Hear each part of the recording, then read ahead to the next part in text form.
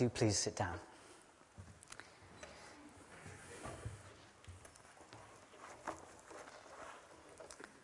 Just wait for Steve to turn off some lights. There we go. If there was a title for this sermon, it would be, Does Your God Bite? I'd like to begin with a clip from a classic Pink Panther movie, as Inspector Clouseau has just checked into an Alpine hotel.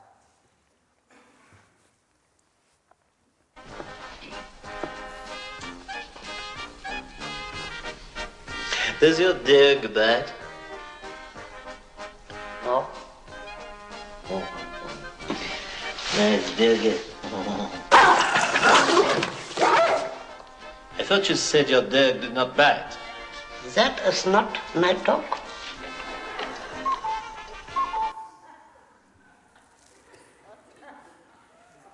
Thank you. It is very fashionable in some circles, especially the new atheism, to deny the existence of God. But to the charge, your God does not exist, we can often answer, that is not my God. The God in which so many people do not believe is not the God of the Scriptures. And sadly, the question is whether we ourselves, who say we believe, are believing in the God of the Scriptures, a God whose ways are grace and who looks to us for trust. And that question is opened up for us in our reading from Romans tonight. We've been in this section of Romans for a while now, and we continue tonight. And so I invite you to turn to it first, to chapter 11, verse 1. Mark said at the beginning it's a complicated passage, which it is, but I stopped at verse 24 so that he can have the joy of expounding it from verse 25, which is the most complicated bit, next week. But can we pray together first?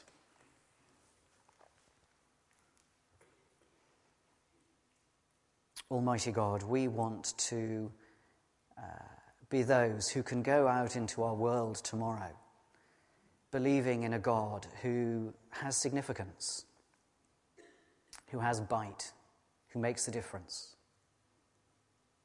And we want to say that that is our God. And so we ask that as we study your word this evening, you'd enlighten our minds and fire up our hearts all over again with a passion for who you are and your purposes in the world you've made. Amen. Well, predictably, 3 sections, all about the movement, the dynamic of God. All based on an assumption that God's grace is the way forward. First, what has happened, then what will happen, and then finally, what must happen. First, in verses 1 to 10, what has happened if grace is the way forward? Chapter 9 asked how did the good news of Jesus come to us? And then chapter 10 points out it was never the case that all Israelites individually were saved. And so chapter 11 is asking the question, well, what can be behind such apparent rejection? And verses 1 to 6 set up the historical facts around what has happened. Let's remember, says Paul, that there was a time when God's own man had to say to God, look, your own people have killed your prophets and torn down your altars, and I'm the only one left. And God's response was not to say, oh, you are so wrong. No, he knows absolutely what has happened. But he says, no, what you're wrong about is that you're the only one left, because I've actually chosen a number who've not given in. I've been faithful to my promises. Have you forgotten, Elijah, that I promised there would be this people? So I can't let the whole people burn down my altars and be faithless. There must be a faithful remnant that I'm going to choose. And Paul says, yes, and look at me now in our own day. I myself, Paul, am an example of those rescued in this way. I am an Israelite myself, a descendant of Abraham from the tribe of Benjamin, verse 1. And I'm not alone. There's a remnant at this present time too. And if they're chosen because of grace, that remnant, simply so that God can keep faithful to his promise, then it's obvious that they cannot be being saved by their own goodness, their own works. Well, then 7 to 10 tells us what happened to those not among the elect, the remnant. They were, and this is a special word, they were hardened. Well, that seems bizarre. Can it be God who hardened them? Well, yes, it can. That's what Paul says, as he looks to quotations from Deuteronomy and Isaiah and the Psalms. God responds to his people's wickedness, and they have been very wicked, by hardening them. And yet if you went back and looked at Deuteronomy and Isaiah and the Psalms, even where God is being very negative, very apparently rejecting, there's a sense that that's not going to be the last word. So what has happened? The people have been hardened, but not as a whole rejected. Then we move on. Well, what will happen then if grace is going to be the answer? And notice how that question comes in verse 11. It's a sort of repeat of the way it was asked in verse 1. Again, I ask. Verse 1, I ask then. He's moving the thing forward. He's developing another point in the argument. Are they rejected? No. But are they hardened? Well, yes. But what does that mean? That they will never recover? No, it doesn't mean that. And again, he uses the same word he used in verse 1. By no means, not at all. And at this point we have to say, well, who's they in verse 11? We think of individuals because that's how we came here this evening even. I always worry when I say that by mistake that someone will think, he's preached this before in the morning and he's just read the word on the sheet. No, I haven't. Who's they? We think of individuals because that's how we came out. And we're interested in ourselves as individuals. But Paul's concerned with a particular situation in which the church in Rome is a mixed church. Wouldn't have been a building like this, but imagine that if the church in Rome gathered, then on this side there would have been the Jews, and on this side there'd have been the Gentiles. And the Gentiles were beginning to think about that lot over there. You see, it's very nice that these people have been saved, but clearly there's no hope for them in the future. There's no more going to be saved. That's it. So we can ignore the Jews. We can consign them to God's rejection and hardening. We can write them off. There's no future for the Jews. So we know that we're just going to be a Gentile church. Forget the Jews. Paul wants to show that there is no wholesale and absolute dismissal of his own people. It's not that he wouldn't understand the question, am I as an individual saved or not? And we'll come to that. But he wants to make it clear that if one individual Jew has been saved, if those people on that side of the church, the Jewish people, exist, then you cannot dismiss the whole people. And as I said, and this is where it gets difficult, we feel tense about it. As I said when I was last in Romans in chapter 9, Paul's claim is that what went wrong with the Jews isn't something like a sort of an accident where God said, oh, that was a bit of a mistake. Well, I better do something else. I better send Jesus. Not at all. God has actually worked through the very problem of the Jews, the transgression of the Jews, as he calls it in verse 11, in order to establish grace. When confronted with the Son of God, a righteousness that was based on works in the Jewish system, it sort of focused its own sinfulness by rejecting him. It almost didn't have a choice that there should be leaders of a people based on works who had to reject him. And it's because of that sin, because of the claim by any human, God, you owe me because I've been good. It's because of that dead end, that very particular dead end that the Jewish system forced itself towards. But actually, any human system will. It's because of that dead end that God acted in the death and resurrection of Jesus to squeeze away now from this dead end, to explode salvation out to the Gentiles. That's what happened, but it's not the last word for the Jews. If the current state of play, says Paul, is that the Gentiles are enriched by this Jewish transgression, how much more are we all going to be enriched as more remnant Jews, more of the people on this side of the church, turn to Christ, more people from the background of these in this side of the church, to make up the full numbers of those Jews who will ever turn to Christ.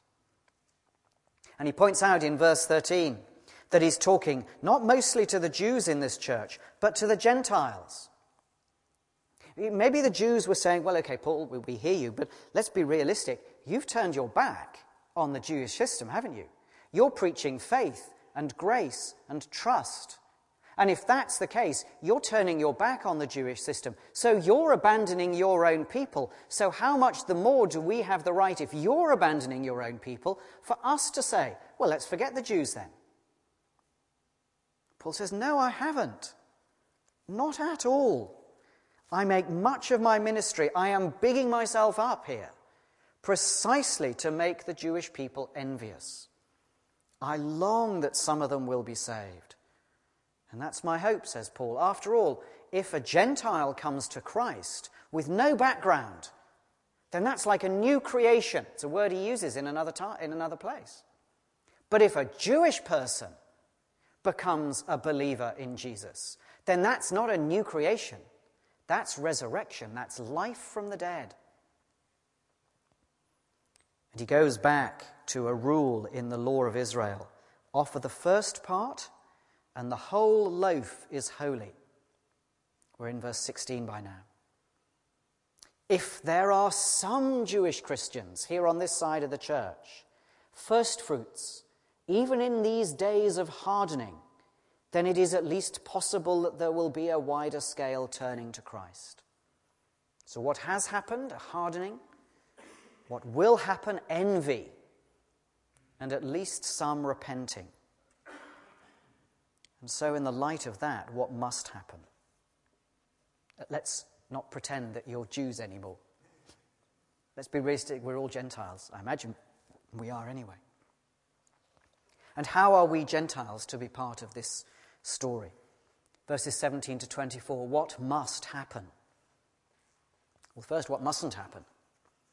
If some branches have been broken off because of unbelief, and you Gentiles have been grafted in, you must not boast over those other branches, because you are where you are because of what God has done, and only because of what God has done. The root is Jewish. And God is being faithful to have a people, an olive tree for himself. You, somewhere up here, do not support the root. The root supports you. There are no grounds for boasting. And don't get all hoity-toity and say, well, I'm here, I'm in the tree. They're cut off. They're not here anymore. It's true, granted, says Paul, but you might not be here one day if you start boasting. Verse 22, you might be cut off yourself if you don't continue in God's kindness. They might be included, these Jews, once all over again, if individuals among them are provoked to an envy that makes them act. And anyway, it's native territory to them, so they will be grafted back in much more readily. Verse 23. So what must happen then as we conclude these three sections? Well, you, Gentiles, must continue in the kindness of God. You must look for God to graft back Jewish people into his own tree. Well, those are the three sections, but two things seem to me worth concluding from all of that. Firstly, cast your eye back to verse 11. Salvation has come to the Gentiles to make Israel envious.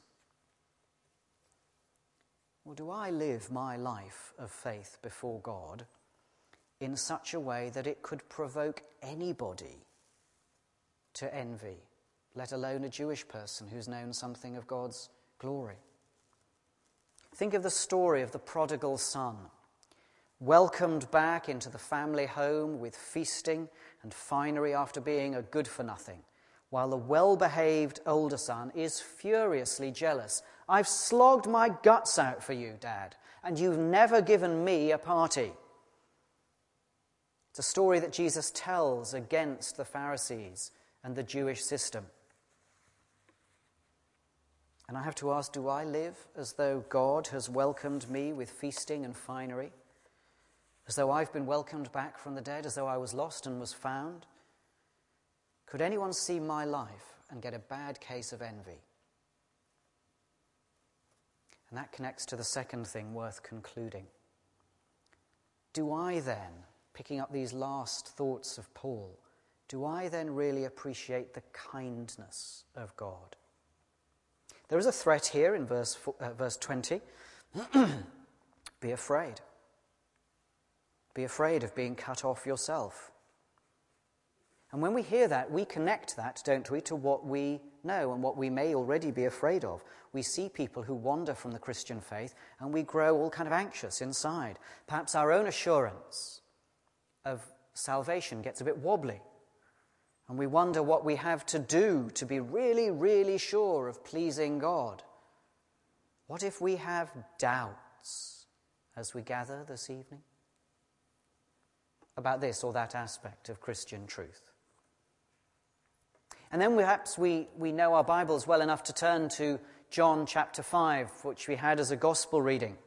And we listen there to Jesus promising that the eternal verdict of life instead of death is made at the moment we believe.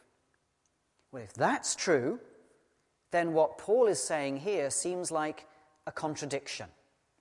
That we're not to be arrogant, but to be afraid. Are we supposed to go into the rest of our evening, the rest of our week, the rest of our lives afraid? But there is no contradiction. Because the threat, which is a real one, is not addressed to those about to give up on Christian things completely. That would ignore the warning that Paul gives us about the Jews and the urgings he tells us about kindness. The threat that's here is not that I will walk away, but precisely that I will not walk away, but will keep my place and start to think I hold my place because out of a right.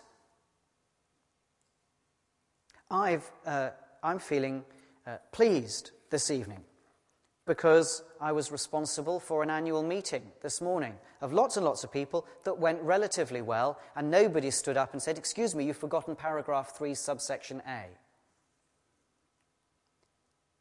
But I do not hold my place because I've just run an annual meeting for God. I don't hold my place because when it became clear earlier this afternoon that the person scheduled to prepare the prayers wasn't going to be able to do it, and I volunteered. I don't hold my place because I'm going to lead the prayers. I don't do it because I've just done something special for God. If I start to think of that, then that's the point at which I'm suffering from what Paul would call, and does call here, unbelief in verses 21 and 23. He's not concerned with those who will walk away from Christian faith completely. That's not relevant to the way his argument is moving. He's concerned with those who may perhaps stay in touch with Christian things, but think that they have a right to be in this place because God is to be impressed with them. At that point, I'm starting to behave exactly as the Jews have behaved, and that's what Paul is concerned about. Be afraid. Yes, be afraid if you ever start to wander from an assurance that comes to you because you believe this stuff, you trust this stuff.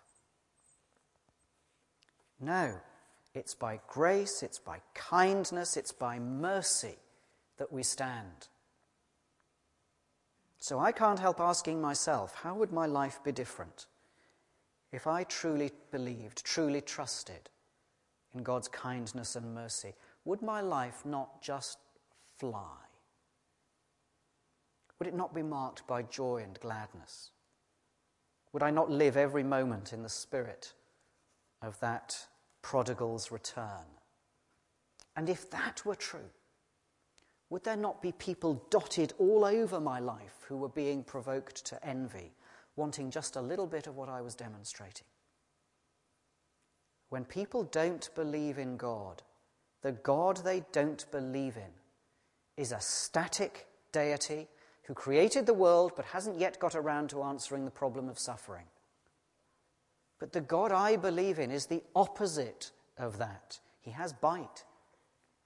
He surges down history, moving peoples and nations to where he wants them to be. He answers the question of suffering not with a proposition but with a person.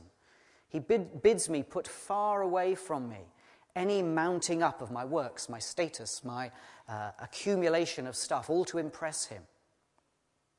And he asks me to live with a delighted faith in my acceptance before him and to travel lightly with joy.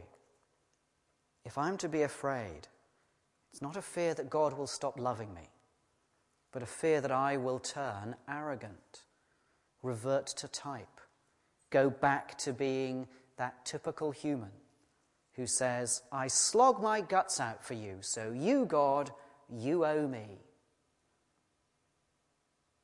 And the reading of this passage for this sermon has moved me to a fresh repentance. I hope it can move you to that too.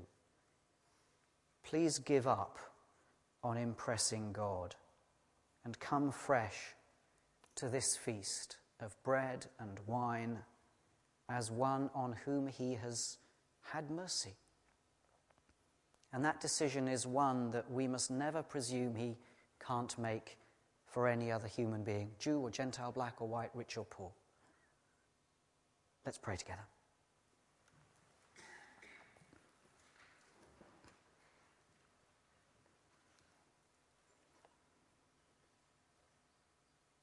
Some words of Karl Barth. To be saved does not just mean to be a little encouraged, a little comforted, a little relieved. It means to be pulled out like a log from a burning fire.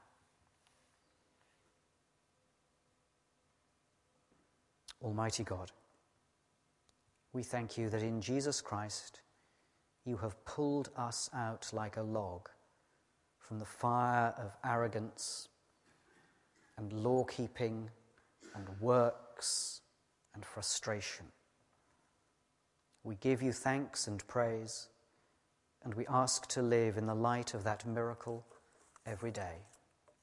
Amen.